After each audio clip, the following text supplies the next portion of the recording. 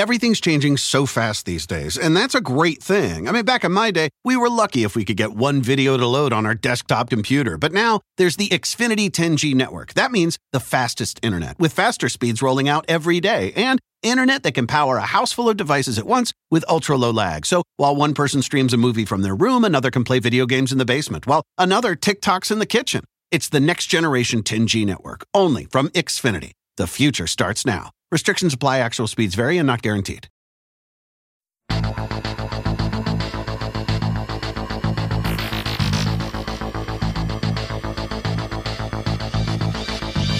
Hi, I'm Sabrina Stierwalt, and I'm Everyday Einstein, bringing you quick and dirty tips to help you make sense of science. Ectogenesis, that is, the gestation outside of a biological womb, sounds like science fiction.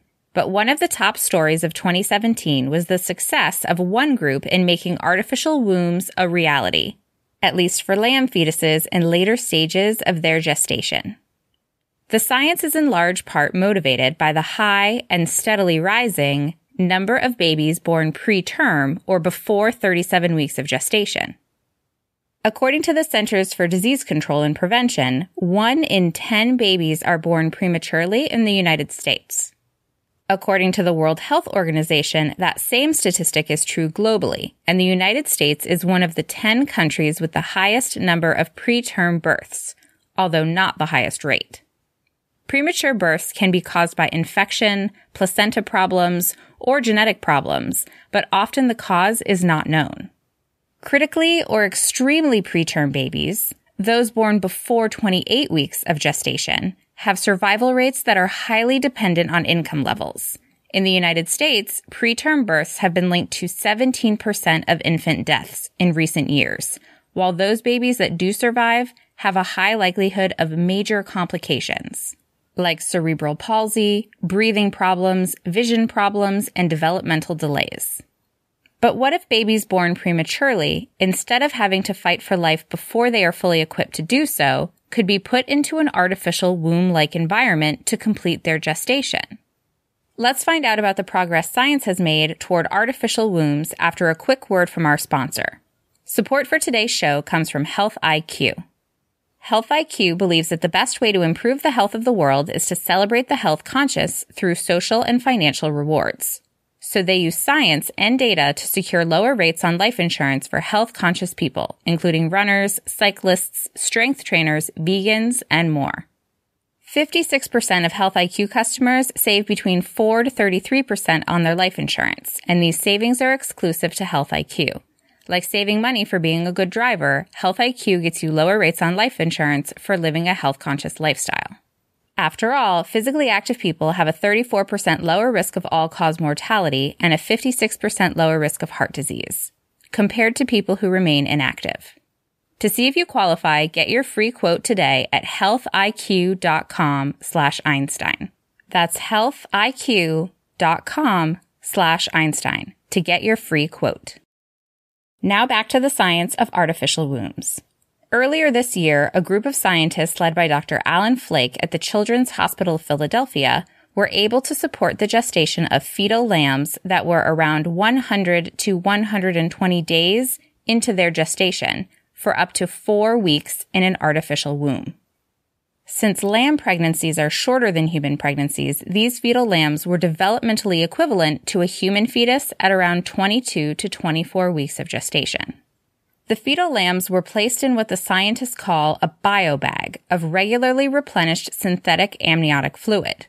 They were connected through their umbilical cords to a life support machine outside of the bag that acted like the mother's placenta by providing the fetus with nutrition and oxygen while also removing carbon dioxide. The artificial wombs were placed in a dark, warm room where sounds of a mother's heartbeat played. The artificial womb environment can improve on the more standard incubator because less stress is put on the fetal heart and lungs than when pumps are used to circulate the blood and ventilators are used to force air into the lungs. The sealed environment of the artificial womb can also help keep out infections. After leaving the artificial wombs, the lambs were observed to have normal growth, lung maturation, and brain maturation. At least one lamb was already 1 year old at the time the study was published. So why are artificial wombs controversial? The benefits of providing babies born prematurely the opportunity to continue their gestation in a safe and healthy environment that as closely resembles a biological womb as possible are clear. However, extending the artificial womb beyond this purpose raises important questions about how we will have to update our laws and our medical ethics standards to keep up with the technology. For example, if gestation can be done entirely or even mostly outside of a biological womb, this technology could open up options to anyone looking for reproductive assistance, including infertile couples, older people, or transgender people. Artificial wombs could also provide environments free of medication or drugs and fine-tuned to specific temperatures, sounds, movements, and balanced diets. Pregnancy is also inherently risky, and a more equitable division of parenting roles that could be inspired by gestation outside of a uterus sounds pretty intriguing. But who is to say what womb environments are ideal?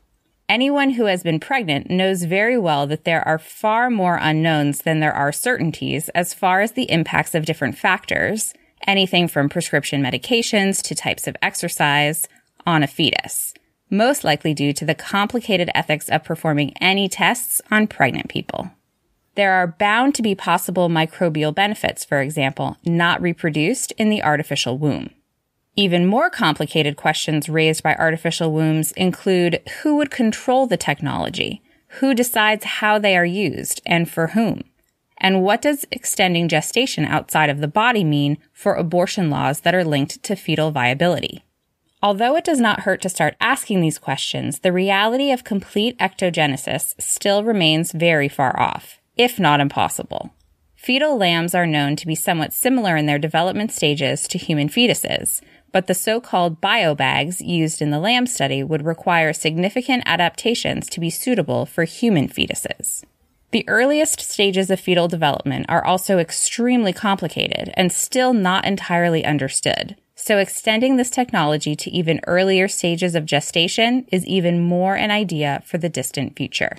Dr. Flake noted as much in a press conference announcing their results. He said, quote, "The reality is that at the present time, there's no technology on the horizon. There's nothing but the mother that's able to support that period of time." End quote. Another exciting advancement in the science of birth this year was the birth of the first baby in the United States from a transplanted uterus. 8 such babies have been born in Sweden since 2014.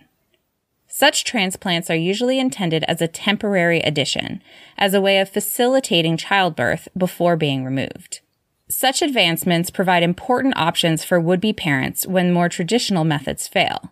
We just have to continue to talk about their societal impacts so that our response to such advancements keeps pace with the science. Until next time, this is Sabrina Stierwalt with Everyday Einstein's quick and dirty tips for helping you make sense of science. You can become a fan of Everyday Einstein on Facebook or follow me on Twitter where I'm at QDT Einstein. If you have an idea that you'd like to see on a future episode, send me an email at everydayeinstein@quickanddirtytips.com.